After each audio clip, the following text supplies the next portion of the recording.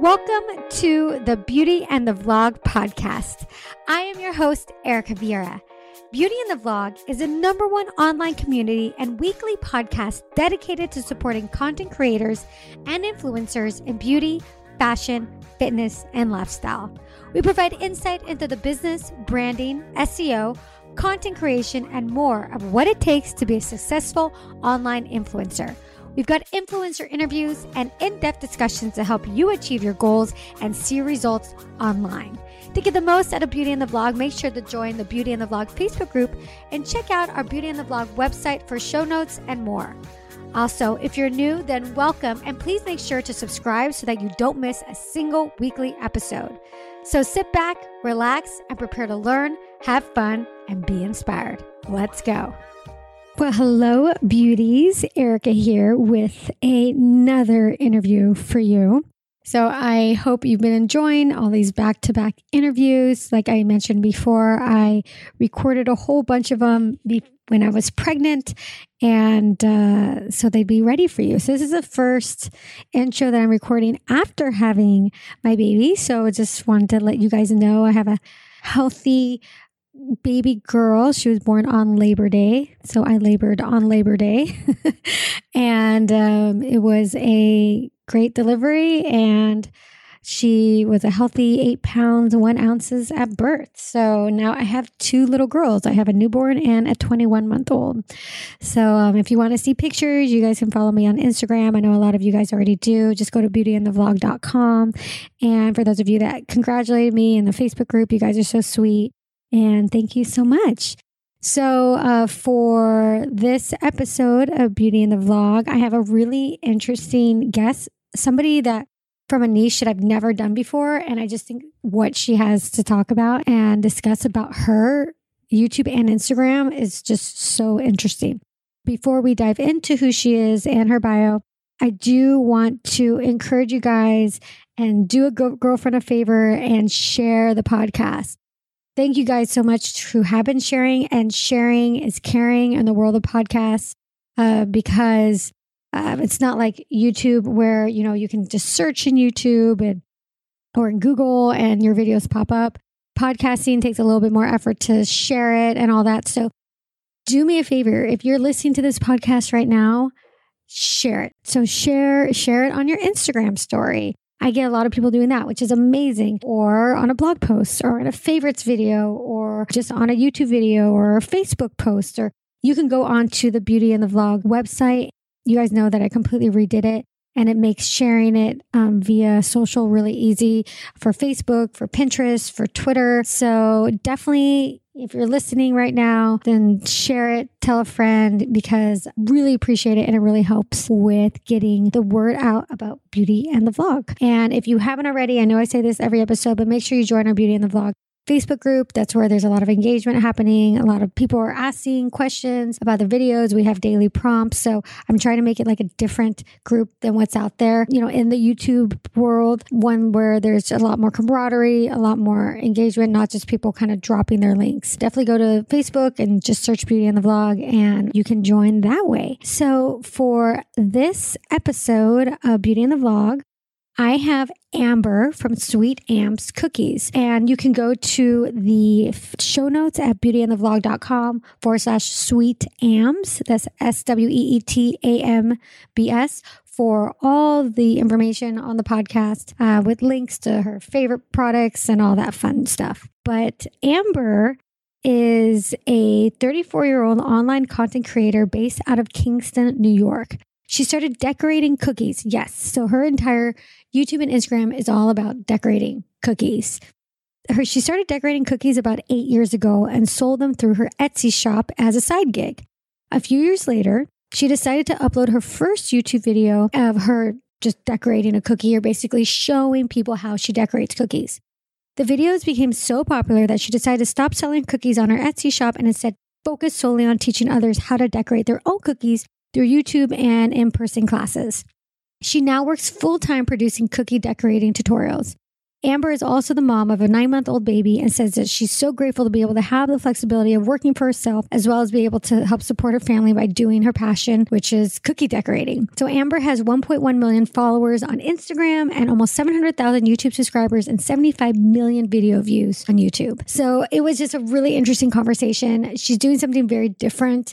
And what I love about Amber and what she's done is that she's obviously, if you are not familiar with Amber and her channel, totally check it out or go onto her Instagram because she's really talented at what she does. And she's just taken something that she does, which is what I always say that people need to do, is to do what you're good at, but also find your niche, like niche down, because when you're able to do that, you're able to kind of differentiate yourself from the pack. And I love how Amber basically created an entire business around just decorating cookies. And it's so interesting. So make sure that you do go on to the show notes. We have a lot of good resources there. So beautyandthevlog.com/sweetambs.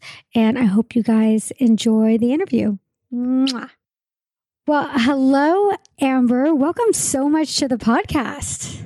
Hi, thank you for having me. So I've never had somebody like you on the show before, so I'm really interested to dive in and to talk about your experience on YouTube, creating content and creating those really eye-catching cookie decorating videos. They're just kind of addicting when you start watching them. So I'm not surprised you've got the type of audience and the views that you have, because it's funny, even people that might not be interested in cookie decorating, I could see just watching it because it's kind of relaxing in a weird way. Have you ever heard that before? Oh, absolutely. I have a lot of viewers who don't decorate cookies at all, and they just watch them for fun. I believe it. It's like kind of like I was watching, I was like, oh, this is like, I just realized I just spent like the last 20 minutes watching like someone decorate a cookie. Like, I know. It's so crazy. So Amber, let's get started with talking about just you, a little bit of your background. Like, where were you at in your life when you decided to upload that first YouTube video, and what inspired you to basically start a channel? Well, I started out selling cookies online. I was, I've kind of enjoyed baking my whole life, and I went to culinary school for it. But I'm also an artist, so I decided just to combine those two things. And I started up a little Etsy shop where I would sell my decorated cookies for birthdays and special events like weddings and things like that.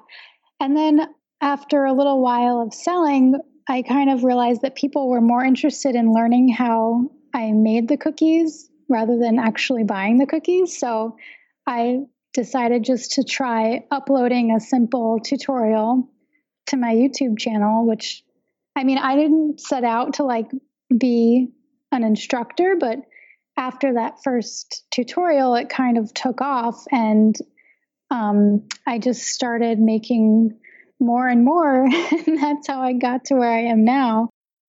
When was it that you had this Etsy shop when you were selling? How long ago was this? This was in 2009, and I stopped selling cookies in December 2014. So it was a few years of selling them online. And so you hopped on Etsy because you're an artist and you just enjoyed making these cookies and you're really good at it. So you started basically selling, having an Etsy shop, basically. Yeah, I actually didn't know about Etsy until my mom told me about it, because she's also an artist. So and Etsy was just kind of new at the time. So she had just heard about it, and she was like, why don't you just try selling on Etsy? And it was so easy to set up a shop, really user-friendly. So it was, pretty simple to do. Yeah, Etsy's great. I had a clothing line at one point, and we sold, in sports stadiums and things like that. It was like sports apparel, but we also had an Etsy shop, and I know a lot about Etsy because I had that shop on there, and it was very easy, actually. It's a really nice platform. It's great. Yeah, definitely. Mm-hmm. Yes. Yeah, I love it. So, okay. So then did you upload your first video in 2009? No, it wasn't until I think it was 2012 that I uploaded the first one. Okay. So it'd been a few years of having your Etsy shop. Yeah. Was the Etsy shop like your primary job or income way of bringing in income? No, I was doing it part-time. I had just graduated from culinary school. So I had some jobs at bakeries, and I also went to work for my dad for a little while. So Etsy was my side job. Gotcha. So you uploaded your first video in 2012. And were you kind of like a fan of YouTube at the time? Would you watch other people doing this? Like why specifically, you know, did you say, hey, I'm going to film myself doing this and put it onto YouTube? That's a really good question. I don't even know how I thought to do a YouTube video. I wasn't really like into YouTube or social media that much. I had only recently started my Facebook page. I wasn't on Instagram. So I don't really remember what drove me to upload to YouTube. But it just kind of happened that way. I mean, I'm sure maybe I saw another cookie video, but I really don't remember why. It just was like, that was the platform to upload a video. Did you have any equipment, or did you just say, hey, I'm just going to take my cell phone and video this? Yeah, I'd imagine like, oh yeah, it was on my iPhone, and I didn't even have a tripod. I would tape my phone to a cardboard box with packing tape to hold it above my workspace. And I would just use the natural light coming in through the window. And that's how I did it. Wow. So your first video, you just kind of threw together. You said, hey, let me just try this out. You uploaded it. And did you get a pretty decent response with that first video? Or were you kind of like, you know what, let me try this and let me get a hang of this and upload some more videos? Yeah, at the time I wasn't really, too interested in the views because it didn't really take off till a little bit later. But the response that I did get was, positive enough that I decided to just keep going. And I was uploading really sporadically, just like when I thought, oh, maybe somebody would want to learn how to do this, I would just upload another video. Gotcha. So yeah, I wasn't really, I think, and then later, like now it's the first video is one of my most popular videos, but that it took off really early on. So that was like really encouraging. Not right away, but. With the first video that you uploaded on your channel where you taped your phone to the box? Yes. So how many views does that video have? I think now it's around 2 million, somewhere. Oh my gosh. Above 2 million. That's crazy. And so what was that video about specifically? That was like really basic instructions on how to just like put a base layer of icing on a cookie. So it's called, I think it's called How to Flood a Cookie with Royal Icing.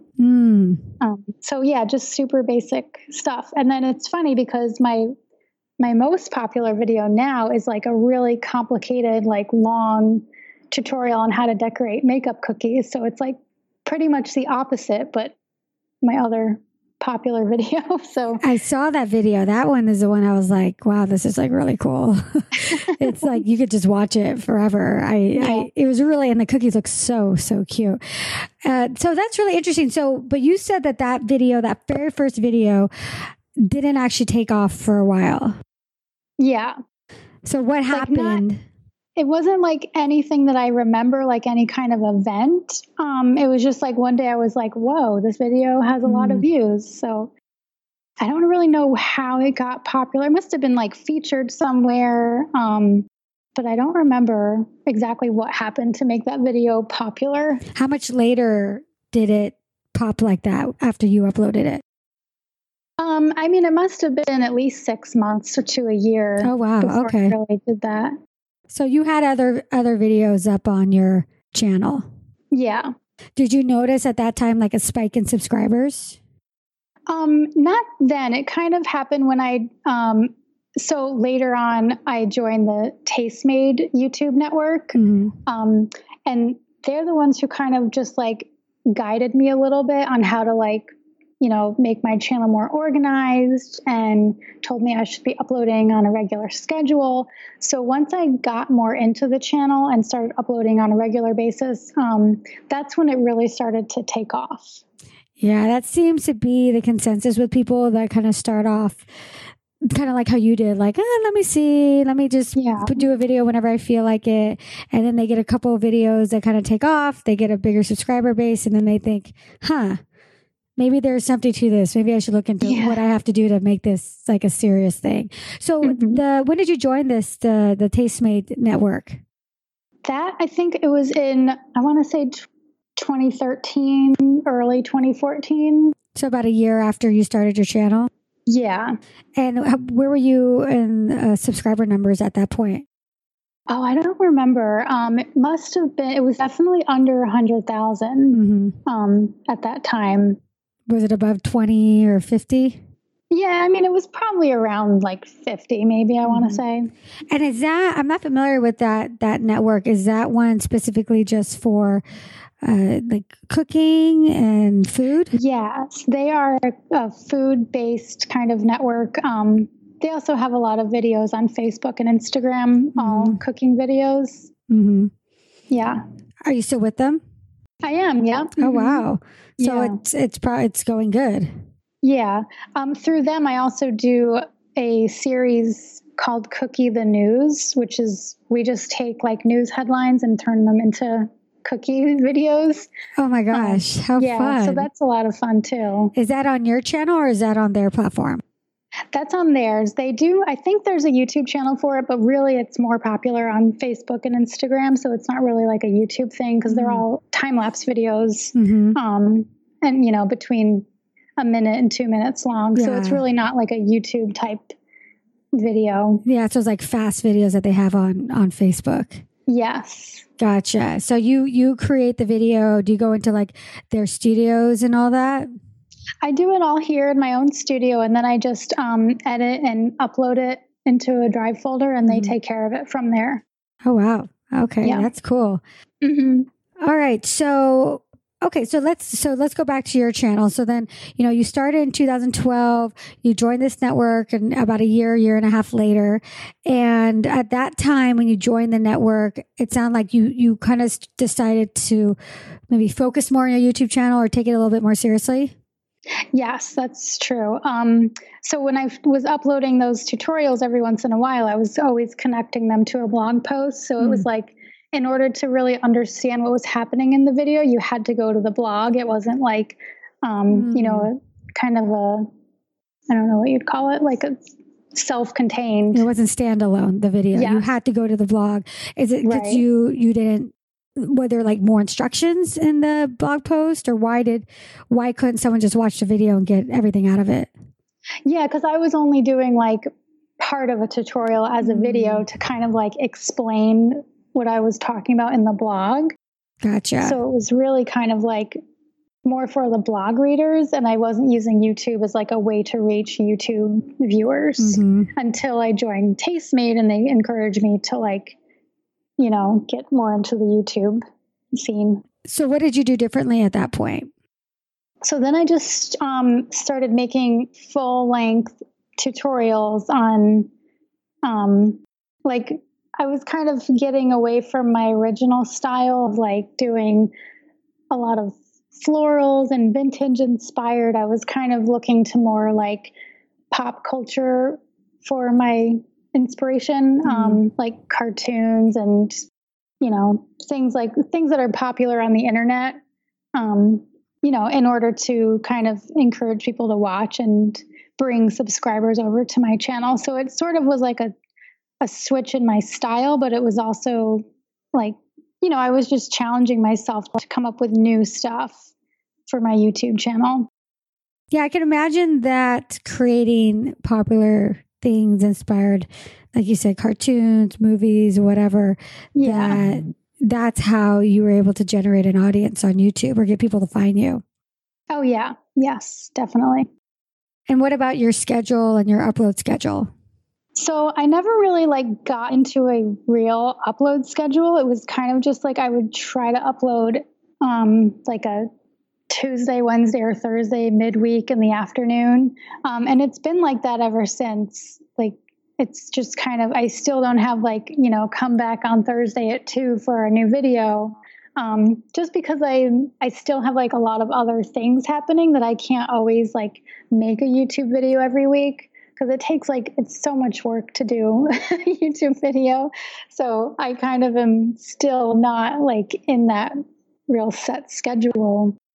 So are you uploading 3 times a week, or is it just whenever, like once a week or twice a week or whenever?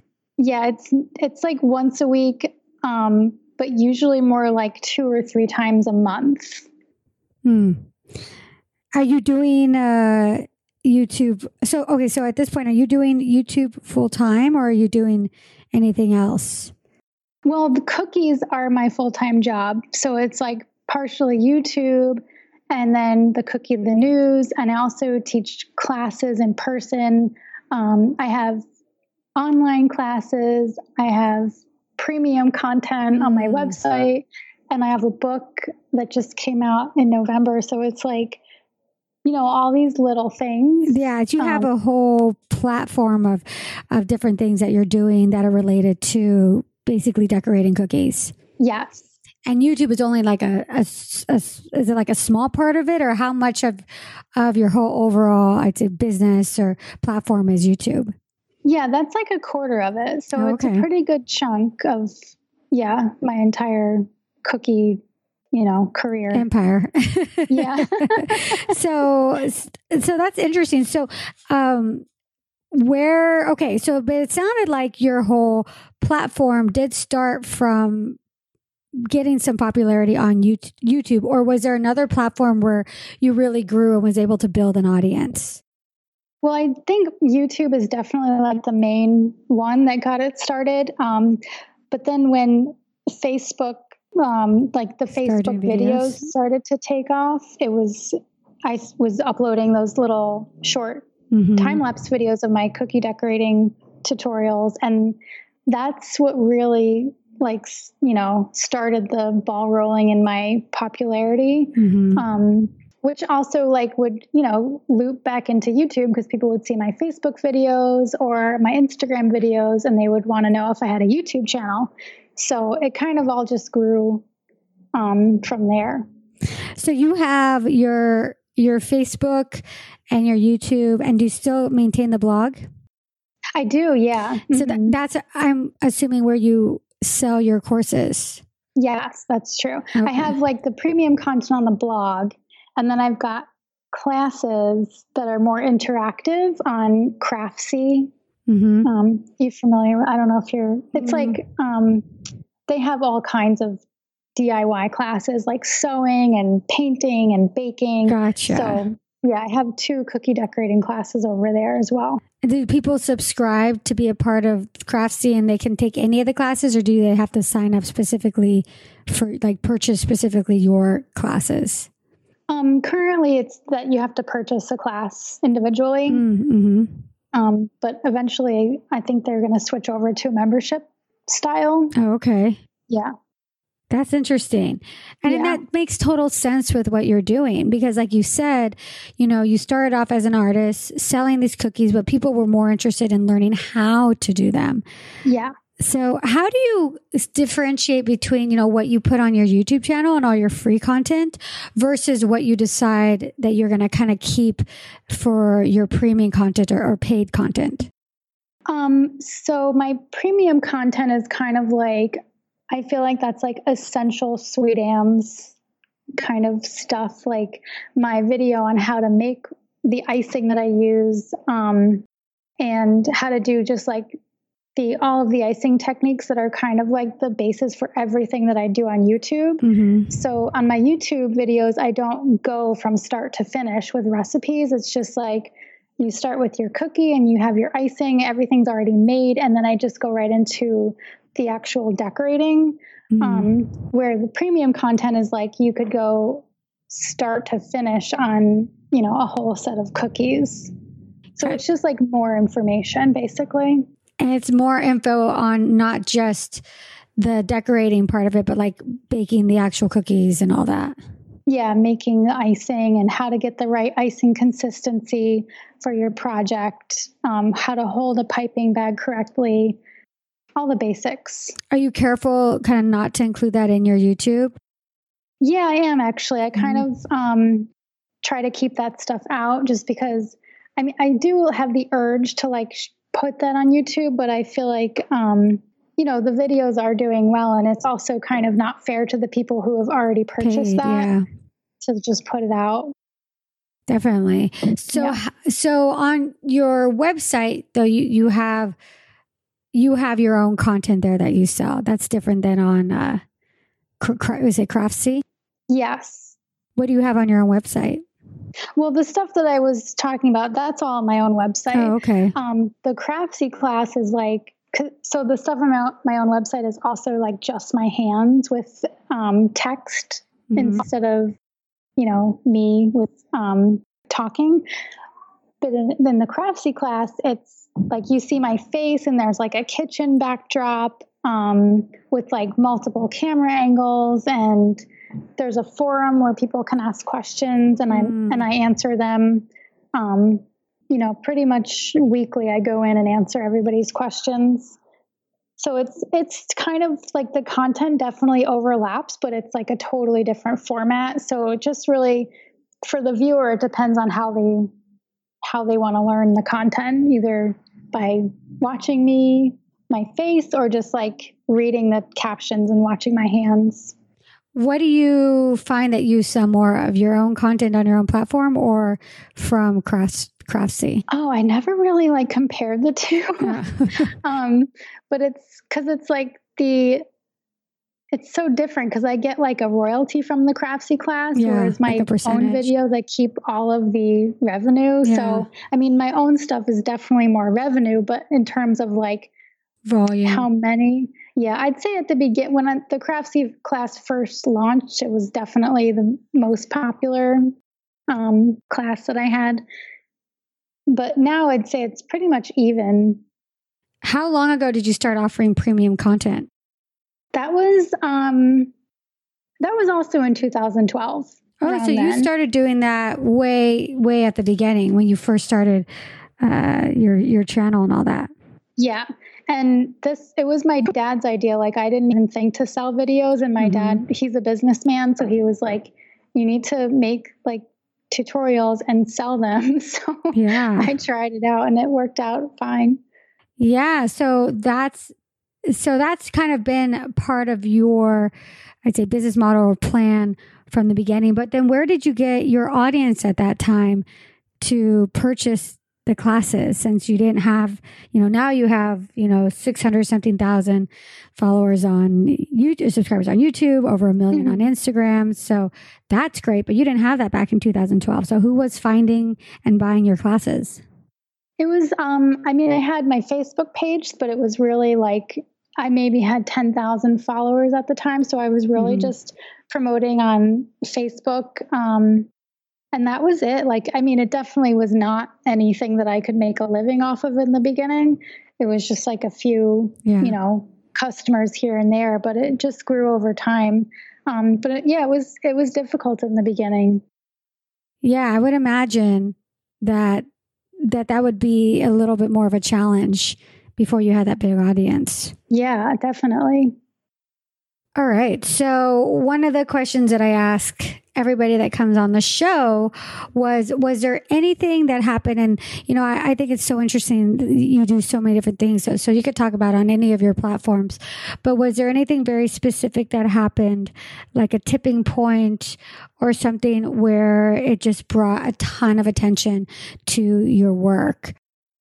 Yeah, I would say when Instagram started allowing us to upload videos and not just photos is when it really took off. After, I'd been posting videos on Facebook, which was great, and I was getting tons of views, but really it was the Instagram videos that kind of pushed me over the edge there. And also I found that, and this is still true for me, that Instagram followers are kind of more engaged than on any other platform, I think. It just seemed, I don't know if that's true for other people, but that's my favorite place to go and like post new stuff, because people are so like responsive to it, and they send me messages and ask questions. So that's like the most fun for me. Yeah, because you have a lot of followers on Instagram. I'm looking at, let me see, how many do you have? You have over 1 million, right? Yeah, it's 1.1 million now. That's great. Okay. Yeah, I'm looking at it right now. And so, yeah, I mean, when did the whole video thing happen? That happened maybe like 2 years ago? I think it was 2 years ago. Yeah. Okay. And so then about 2 years ago, you started, so you had your Instagram beforehand. Yes. And then you started uploading videos. And then, yeah, I know that with Instagram too, when they came out with that video feature, they really, oh yeah, your makeup one has like almost 2 million views on it. Yeah. Yeah. And I know that they really pushed heavily the posts with videos on it. Right. Yeah. So that helped me out a lot when they were doing that. Where were you, like, where were you follower wise about 2 years ago? I want to say it was probably between like 70 and 100,000. Yeah. And then now you're at over 1 million. Yeah. So yeah, let's talk Instagram a little bit. Are you finding that you're still getting that kind of, people following you and viewing your videos now versus 2 years ago? Yeah. I mean, it's definitely changed since they changed the algorithm. Yeah. As they did on Facebook, where you don't see things in chronological order. So that affects my views and my engagement, but it's still like, my favorite platform out of all. Because if, I post a video there and people are still really interested in it. And yeah, it still works great as a way to, show everybody what's happening. Were you really affected by the algorithm change? Not as much as I was affected on Facebook. On Instagram, it's still, it's still pretty good on Instagram, but Facebook really hurt a lot. Really? Yeah. So I would get if I uploaded a video on Facebook, it was I could expect to get 1 million views in a couple of days. And now it's I'm lucky if I get 100,000. Oh, wow. Yeah. Wow. So did you just put less time into Facebook once that happened, or? I kind of did. Yeah. I get really into uploading a video to Instagram, and I'm all right, I got to schedule this on Facebook, and then it'll be days or weeks, and I'm oh, I never posted this video to Facebook. And yeah. So it's kind of sad, but that's how Facebook is. Yeah. It's pay for play. They want you to pay to have people see it. Yeah. And is it a business page? It is. Yeah. Yeah. It makes it harder when it's a business page because they want you to pay for it. Right. Have you ever ventured into that, paid ads? I have. Yeah. I've done a couple of paid posts on Facebook, and they do okay. It's not something that I want to be doing constantly. Yeah. But I do it once. If I have an event, like a class or a book signing coming up, then I'll use the sponsored post feature. Yeah, I was going to ask you about that. Have you ever used the paid ads to help promote your paid content? You mean your classes? Oh, yes. In the beginning, especially when I just first started doing the the paid or the premium content, I would do a little sponsored post for a week or something, just to help boost it. Yeah. And now I do it, I will pay for a post if I have any kind of event coming up, just because it's so hard to reach people, especially if you're trying to reach people in a specific area. There's a geographical area? Yes. If you're trying to reach somebody in a certain town where you're going, you can really only do that through the sponsored post, because you can specify what people you want to see that post in what towns. Yeah. Yeah. You can get really specific. So do you go on tour? I don't really go on tour. I just kind of since my book came out, I've just had a couple of local book signings. It's a self-published book, so it's kind of all up to me to do the promotion and everything like that. So I've had a couple of little events just locally. I'm in Kingston, New York, so I went down to Englewood, New Jersey, and then I did another one in Beacon, New York, which is just 40 minutes away. Okay. So the local ones. So I'm totally going to be honest right now. Your Instagram, I'm looking at it and it's It's like I've been just staring at these videos this whole. It's like beyond addicting to watch them as you decorate these cookies. It's like incredible. Like you're really, really, really talented. Thanks. Like I mean, how did you get into doing this so well? It just it took a lot of practice. There's a post on my blog about like how much time it took for me to get to a certain level of decorating. Like I have photos up on my blog where I show pictures of, how my cookies looked in a long time ago. I think it was 2009 compared to how they looked in 2012. And you can really see the difference after years of practice. That's crazy. I mean, do you ever have people show you their work and say, oh yeah, I was able to do this? I mean, it's amazing to watch. I just imagine it'd be really hard to replicate. Oh yeah. I mean, I do get a lot of emails and messages with people's photos, and also people will tag me in their photos on Instagram so I can go look through the hashtag, and see people's cookies. So it's really interesting because some people can really do it spot on. So it's kind of amazing to see that. And that makes me really happy. And then some people will be like, this is my first attempt at decorating cookies. And it's it's pretty good. It's not, excellent, but it's kind of amazing that they would watch, a couple of my videos and then try it and they can just get it. So that's really cool to see that. Yeah, that's cool. And I'm sure the people that take your classes too. Yes. Oh yeah. And also in the Craftsy classes online, they can upload their photos and then I can look through all those. So that's a lot of fun. Yeah. Yeah. That's kind of neat. That must be really cool to be oh, wow. They followed my instructions and they made a really nice looking cookie. Yeah. This is something I could never do. I would be horrible at it. I think because I'm left-handed, I think it's just not made for me to be crafty. I mean, this is just it's insane. You guys have to go to Instagram, SweetAmbs, and follow her. You'll seriously spend way too much time watching these videos. So are these the same videos that you upload onto YouTube, but you just kind of, shorten them and make them faster? Or do you create original content just for Instagram? I do both. I sometimes will upload just an Instagram video if it's something that is not, it's a super simple thing. Or if there's a holiday that I didn't have time to make a YouTube video for, I'll just quickly do an Instagram video and upload it.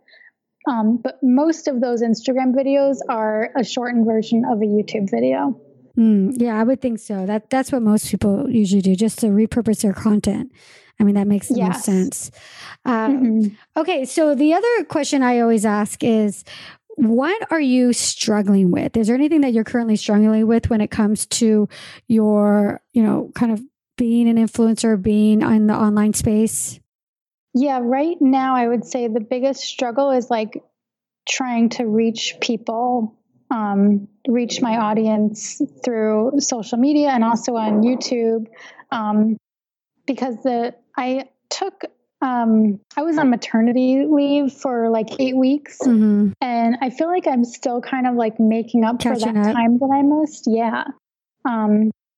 So if you go missing online, it's people kind of forget about you. So I'm still playing catch up with that. So that's what I'm struggling with, is just reminding people that I'm still here and trying to get as much new stuff out as possible.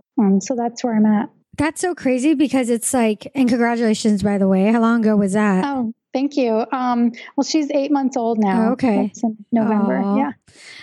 And so, mine was born November. What's her birthday? Oh, really? The 12th? The 12th. Mine is November 24th, but 2015. So she'll be 2. Oh. 2 this year. And then I'm due in 4 weeks. So oh my gosh, probably by the time this goes up, because that's what I'm trying to do too right now, is I'm, doing a ton of interviews so that I have a bunch of content already done, so that when I take some time off, it's there. Because I made the mistake last time around. I did take some time off. I didn't take 8 weeks. I think I took 4 months. I took a long time.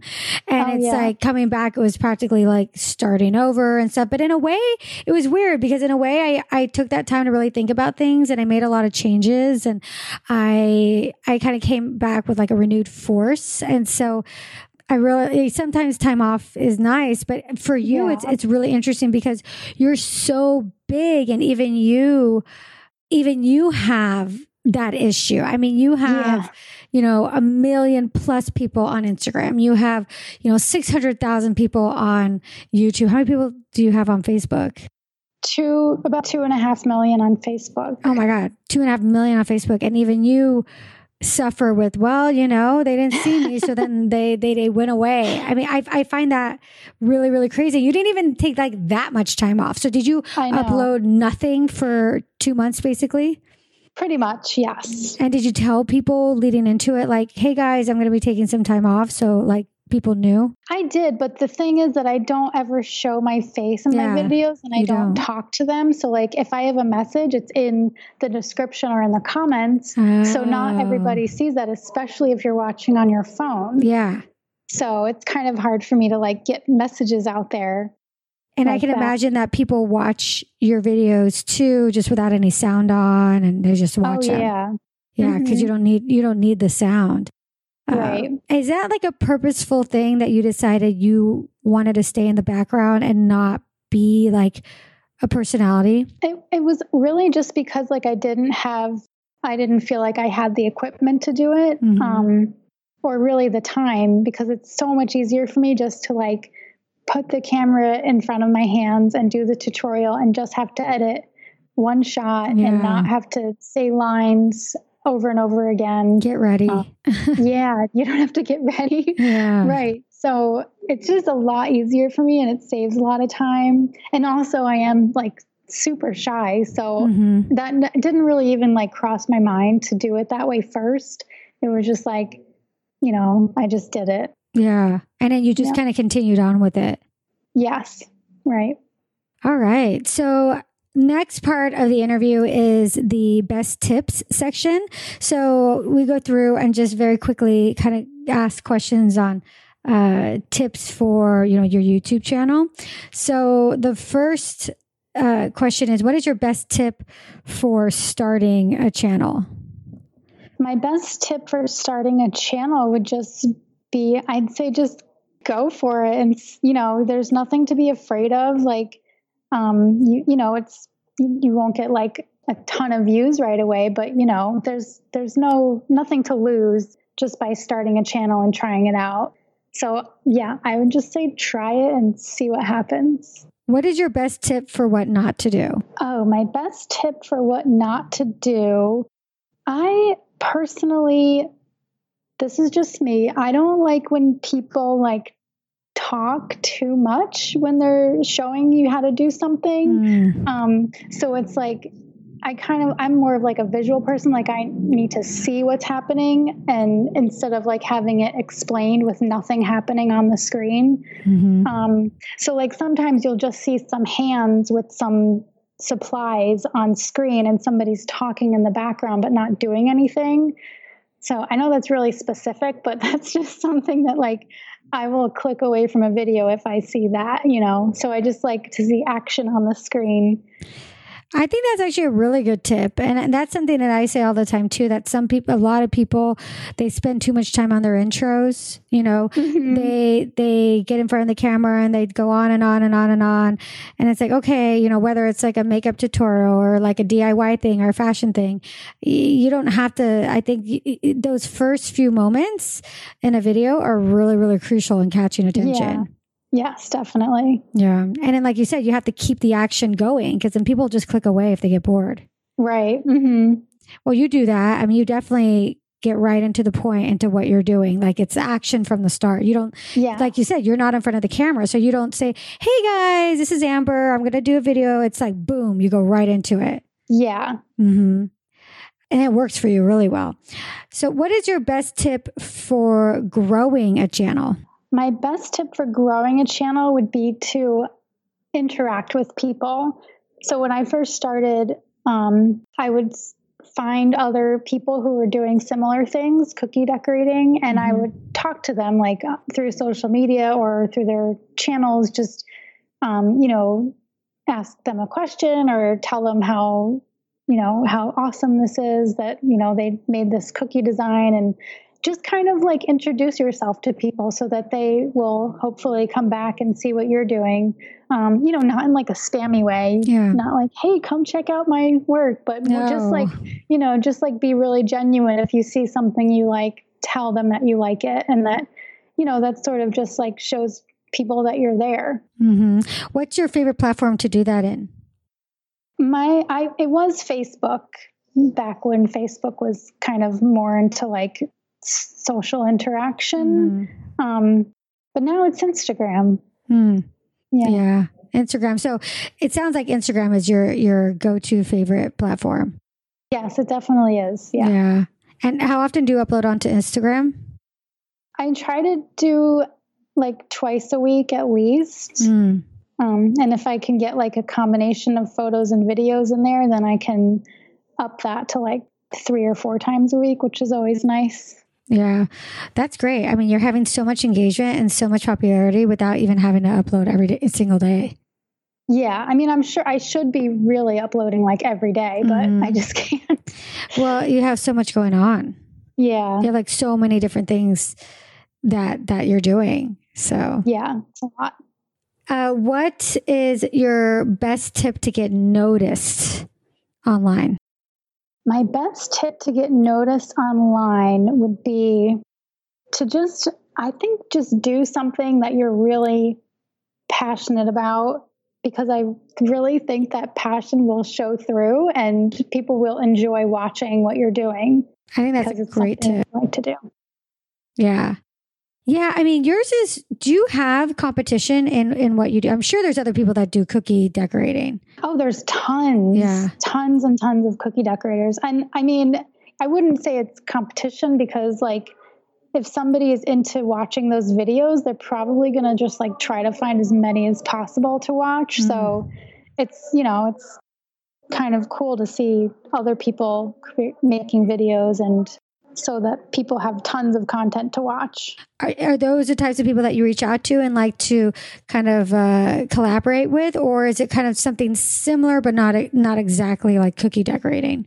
No, it's like basically the same thing that I'm doing. And I would call these people like my friends, even though we've never met in person.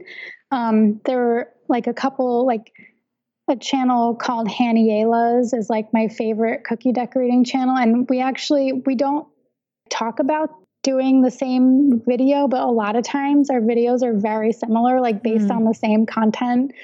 And it's just like really funny to see that. But we chat all the time, and we've done a couple collaborations. There's a few people online that are like that. Yeah, that's great. That's awesome. What is your best equipment tip? My best equipment tip is, I would say the lighting. So it doesn't even have to be equipment, just like even natural light, which is how I started, is really great for doing videos. I've since upgraded to an LED panel, just because the natural light is not always reliable or consistent. So if it's like a partly cloudy day, it's just like so hard to film like that. So now I just close the curtains and I use my light just to keep everything consistent. What's the LED panel? What is it exactly? So it's just like a rectangle filled with tiny little LED lights, but it's super bright. Oh, interesting. Would you get like on Amazon or? I got it from, where did I get it? It's actually like a local place that supplies photo and video, but you can I'm sure you could get it on Amazon, because you can get everything on Amazon. So do you hang it like above you, or how do you do it? Because everything you do is from above. Right. So the light is in front of me, so it's kind of like backlit, but the camera is on my left side, sort of like over my shoulder almost. I don't have it like directly above, because my hands will get in the way, because I'm a right-handed decorator. So the camera's coming in from the left. So then my hand's not in the way. Yeah. So it's just, the light's just on a stand in front of me. Gotcha. All right. So the next round is called well, it's usually the beauty bonus round, but I got to rename it because we're getting away from beauty and we're like having a bunch of different types of influencers on the show. Yeah. So I'll call it the bonus round. And the first question is, this is more kind of fun about like what you do, but what are your three, I would say, because you're a cookie decorator, what are your three essential cookie decorating tools? Okay, so my three essential decorating tools would be the scribe tool, which is basically like a needle with a plastic handle. Mm-hmm. And I use that for, fixing mistakes or helping me spread the icing out on the cookie. Or even like I'll dip it into icing and use it to draw like really small details. So that's one. And then another one would be, let me think about it. There's so many. I want to say my KitchenAid stand mixer, because that's how I get like really nice royal icing. Just because with a hand mixer with those little blades, it kind of incorporates too much air. So the KitchenAid stand mixer is another tool that I probably couldn't decorate without. Yeah. And then, the other one I would say would be, besides like the obvious, like bags, tips, colors, I would say would be paint brushes, because I use them for doing all kinds of different techniques. They're not just for painting. They're, you can also use those to clean up mistakes, or, you can use it to make texture in the icing, just all kinds of things. So that's my other favorite. Is there any tool. specific paintbrushes? And for those of you listening, like you always know, I have the show notes, and you can find the show notes for this episode at beautyandthevlog.com/sweetambs. And that's SWEETAMBS. So you can find all the show notes there, and I will link everything that Amber is talking about. But, and maybe Amber, you can, like, if you have specific ones like this, you could email them to me and I can just put them in the show notes too. Oh yeah, I'll do that. Yeah, we'll do that. So the paintbrushes, you'll email me and then I'll put them in the show notes. So if people who are curious or interested, they can check it out there. Okay. And okay, next question. Okay, so this is kind of like about the technology. So you told me about lighting. Basically, you just use that LED panel. What kind of camera do you use? I have a Canon DSLR. So my husband is a filmmaker, so he kind of is like the one who got me into all this fancy stuff. Because I started out using my iPhone taped to a box. So when we met, he was like, you should probably upgrade. And it took me like almost 5 years of being with him until I finally got myself a DSLR with a light and a stand. So yeah, that's what I'm using now, is that DSLR. You're married to a filmmaker and it took you 5 years to get a good camera? Yes. Why were you so resistant to kind of transition into better quality? Mostly because I just was like, I didn't feel like learning a new piece of equipment. And what I was doing, I was just so used to it and it was so easy. And I really thought it was going to be a lot harder than it is. But my life has really improved since then. Yeah, I'm sure. Which Canon camera do you use? I don't even know the name of it. Like, okay. That's how like clueless I am about this equipment. I'm like, he recommends things, and I'm like, all right, I'll get that. Yeah. Gotcha. Okay. Maybe you can look in and email it to me later with the other stuff. Yes, I do have my order receipt in my email, so I will send you the name of that camera. Perfect. And for you don't do a lot of sound. You basically do voiceover or like music over, right? Yes, I do music. Yeah. Where do you find a lot of your music? I find it on audionetwork.com. And so I have free access to the music because I'm part of that YouTube network. Tastemade. So they supply their partners with music, which is super helpful because otherwise it's like you have to spend money on music.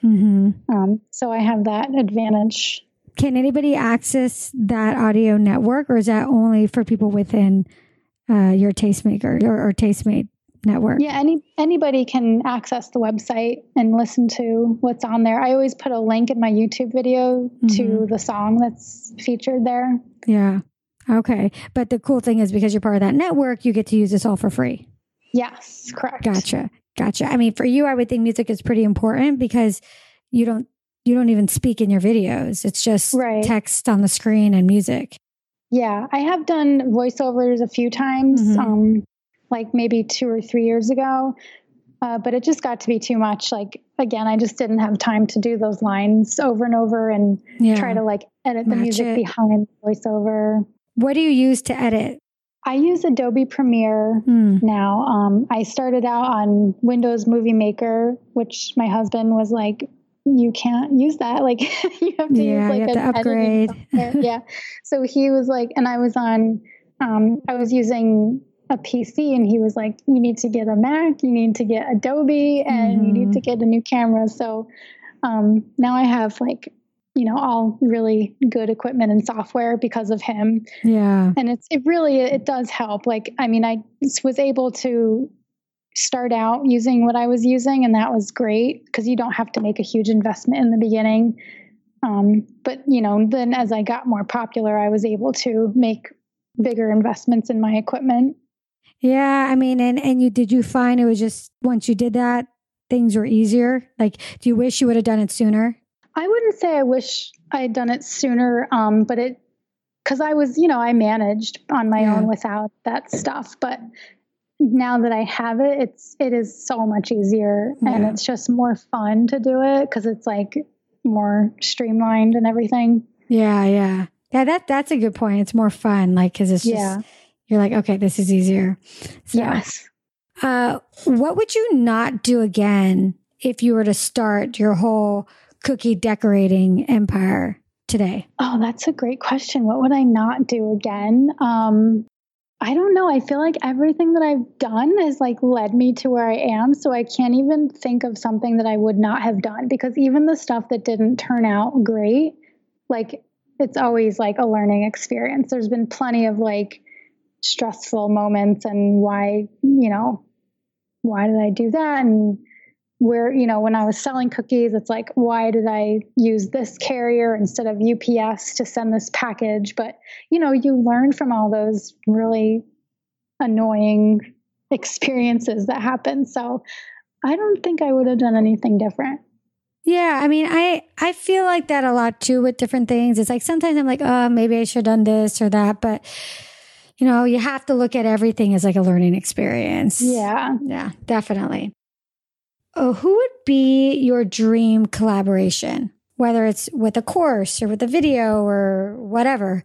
Is there anybody out there that you would just love to collaborate with? Yeah, I've always wanted to do something with Cute Polish. Because like it's kind of similar, actually. Yeah, kind of. Yeah. She does it on nails and you do it on cookies. Right. Yeah. Yeah, I didn't even think about that, but that's so true. So that would be fun. I've never reached out to her. I just kind of like, I don't know, how it is with, because I feel like maybe she's like, because I feel like she would have collaborated with people by now, and I don't really ever see collaborations on her channel. Mm-hmm. So I've never even like tried. Yeah. Well, maybe it's out there. So maybe you should try now. Okay. What do you wish you did do when you first started? I wish that I wish I would have when I first started, I was selling cookies, and I wish that I had priced my cookies higher to like make it worth my time. And also to just like get people used to the idea that this is what cookies cost. Yeah. So even now I see cookie decorators charging like $2 or $2.50 a cookie. And they say that their customers are like, they're not even willing to pay that. So it's like, I kind of wish that 5 years ago it was like, a cookie is at least $6 a piece. Mm-hmm. If not like, $8 or $10. Cause now it's just, I just want that to be the norm for people so that they can make cookies and like make a living off of it. Cause it does take a lot of time. So you can't really do it unless you're like really in love with the process. Yeah. I mean, it's a work of art. Yeah. So what do you think is a fair price for like a good decorated cookie? I would say like at least $6 for one cookie. Yeah. Yeah. Because how long does it take you to do? I mean, and you're really, really good. So it probably takes you shorter, but I'm sure it still takes you a good amount of time. Yeah, it does. It takes like anywhere from 5 minutes. I mean, a normal cookie is 5 to 10 minutes each just for something simple. Mm-hmm. But I've spent up to 45 minutes just decorating one cookie. So it can really vary. Yeah, that's crazy. Like you can't eat that cookie. It's like, how can you eat that? You're like, I'll just stare at it. Maybe I'll smell it. Right. Okay. What is the smartest decision that you've made in this whole career of yours? The smartest decision that I've made I would say that starting out like really early in my career, starting to sell the videos, because that, like I said, with pricing the cookies, at least now people are kind of used to that idea that sometimes you have to pay for content and it's not all free, because a lot of people are just used to getting free stuff on the internet. So I'm glad that I started that early and that people are willing to pay for a video. Yeah. Are you still selling the cookies on Etsy? No, not anymore. Yeah. Okay. What is the biggest mistake that you've made so far? The biggest mistake I made, I would say it's kind of an odd thing, but I moved into this, I've rented spaces since the beginning and I've moved like a few times. So just like this one space that I was in I was really miserable and like the landlords were kind of awful. Yeah. So that's like, and the reason I moved there was to be closer to my house. And I'd soon after found like a much better place. And I kind of wish that I'd skipped that place altogether and moved into this other place that I found later. That's like the one thing that stands out for me, because that was kind of like, I like being really comfortable in my workspaces because it helps me to produce like better content. Yeah. So I just like to be, and I hope that I've learned from that mistake from now on. I don't move somewhere that I'm miserable. So I just have to be careful about, where I'm working. So you don't film in your home? No, I don't. I have a studio outside of my house. Right now I'm like less than 10 minutes from home, which is really nice. Yeah, that's really, really nice. So that's where you do all your filming and everything. Yes. Right. And do you like work there? Like do your editing there and all that? Or is that just a filming studio? I have my editing here also. So I bake, I decorate, film and edit all from this space. That's kind of nice, because then it's like you kind of have it separate from when you're home, because when you're home, you're working. When you're home with your family. And then when you're in your studio, that's when you do all your work. Yeah. Yeah. I definitely need to have like a separate area for all that. Yeah. That's really, really nice. Yeah. Okay. What is your favorite video or one that you're most proud of? My favorite video is definitely the makeup cookies. Yeah, that's cool. Yeah. I just like really cool. I love how they came out. Yeah. Yeah. What is your favorite opportunity that you got as a result of being in this kind of crazy online space? My favorite opportunity, I would say it's Cookie the News. Through your Tastemade? Yeah, through Tastemade.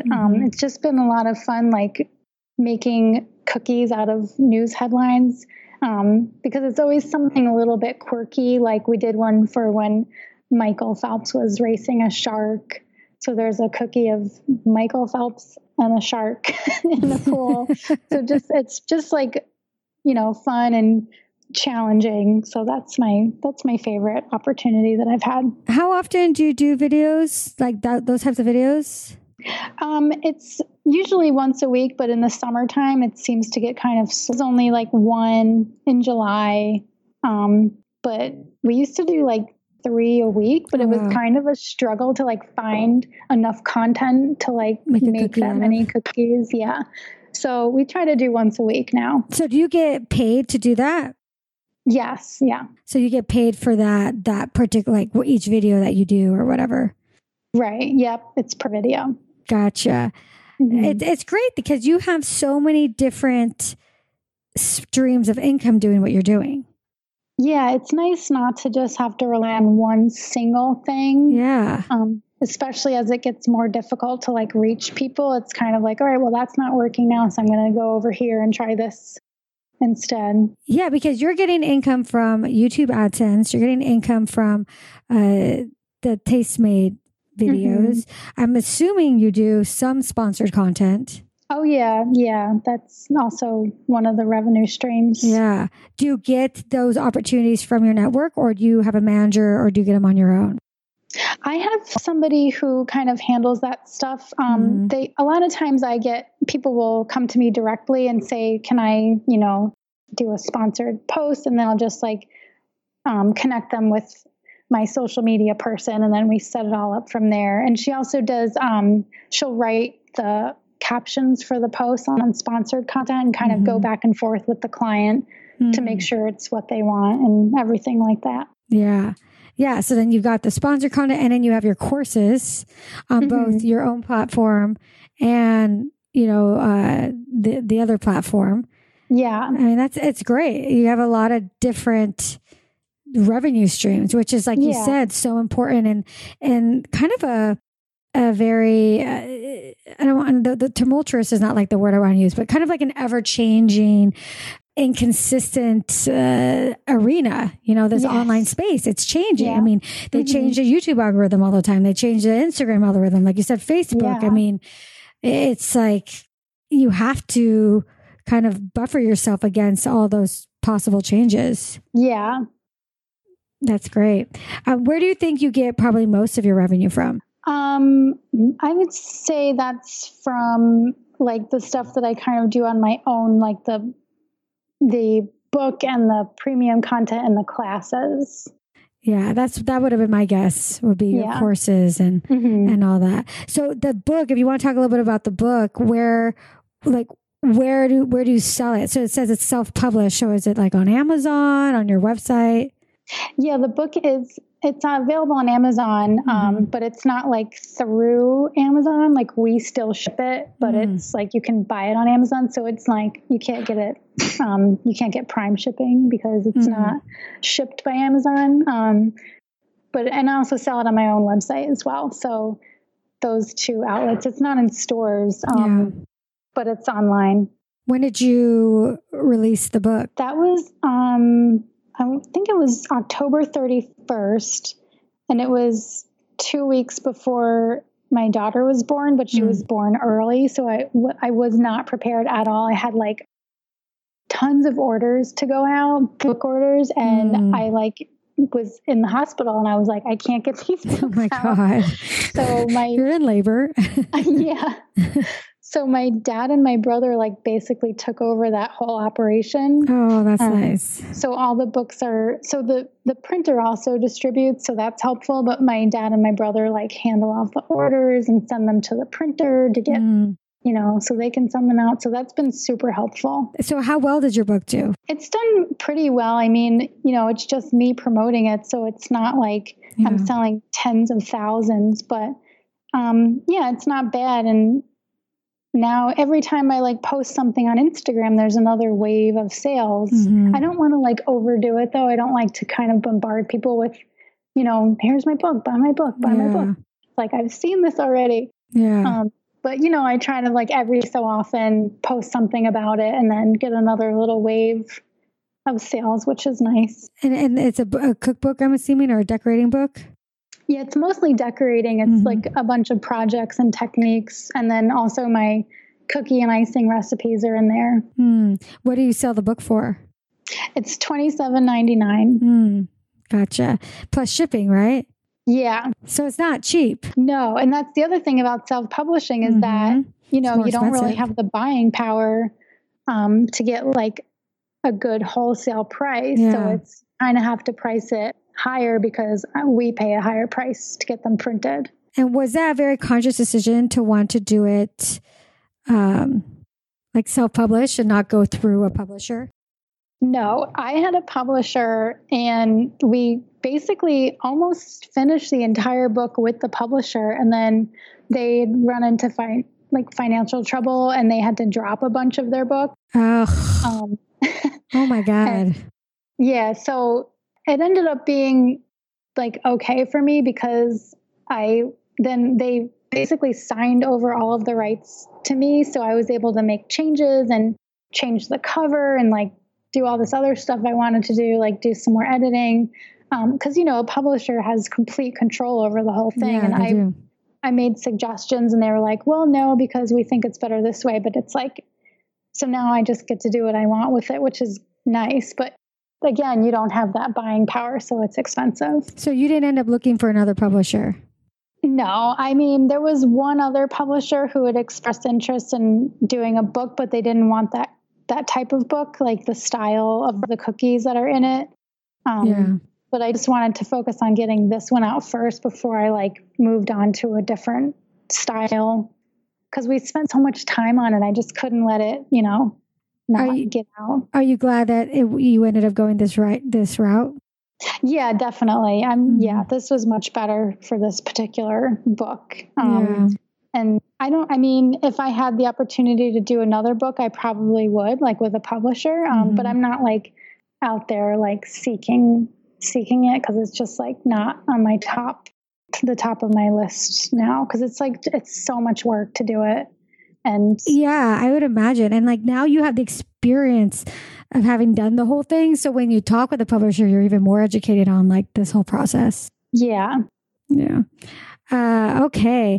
So last question.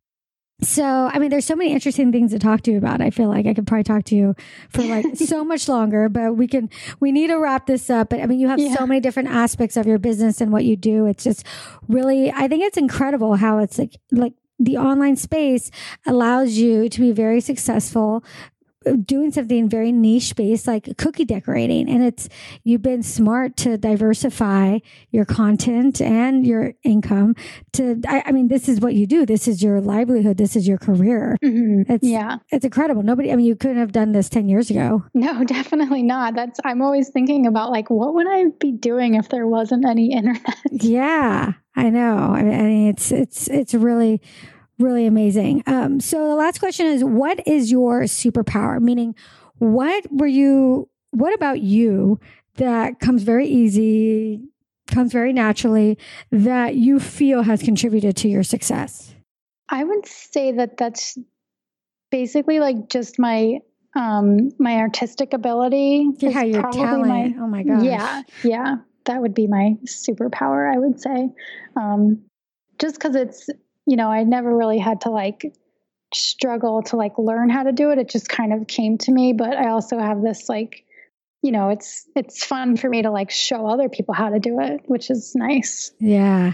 Yeah. I mean, you're really talented. It's beautiful, beautiful, beautiful work. So, okay. So people want to find you and your content. Where should they go? They can go to my YouTube channel. It's called SweetAmbsCookies. And I'm SweetAmbs on Facebook and Instagram. Perfect. All right, Amber. Well, thank you so much for being on the show. And for those of you listening, make sure you go to the show notes for all the links, the videos that she talked about, the products she talked about at beautyandthevlog.com/SweetAmbs. All right, Amber. Well, thank you so much for being on the show. Thanks for having me. I had a lot of fun. Oh, good. Bye. Bye. Well, that's it. That's our episode, and I hope you enjoyed it. And if you stayed this long, do me a huge, huge favor and leave a review on iTunes. 5 stars would be amazing. It helps more than you know, helping other people find the Beauty and the Vlog podcast.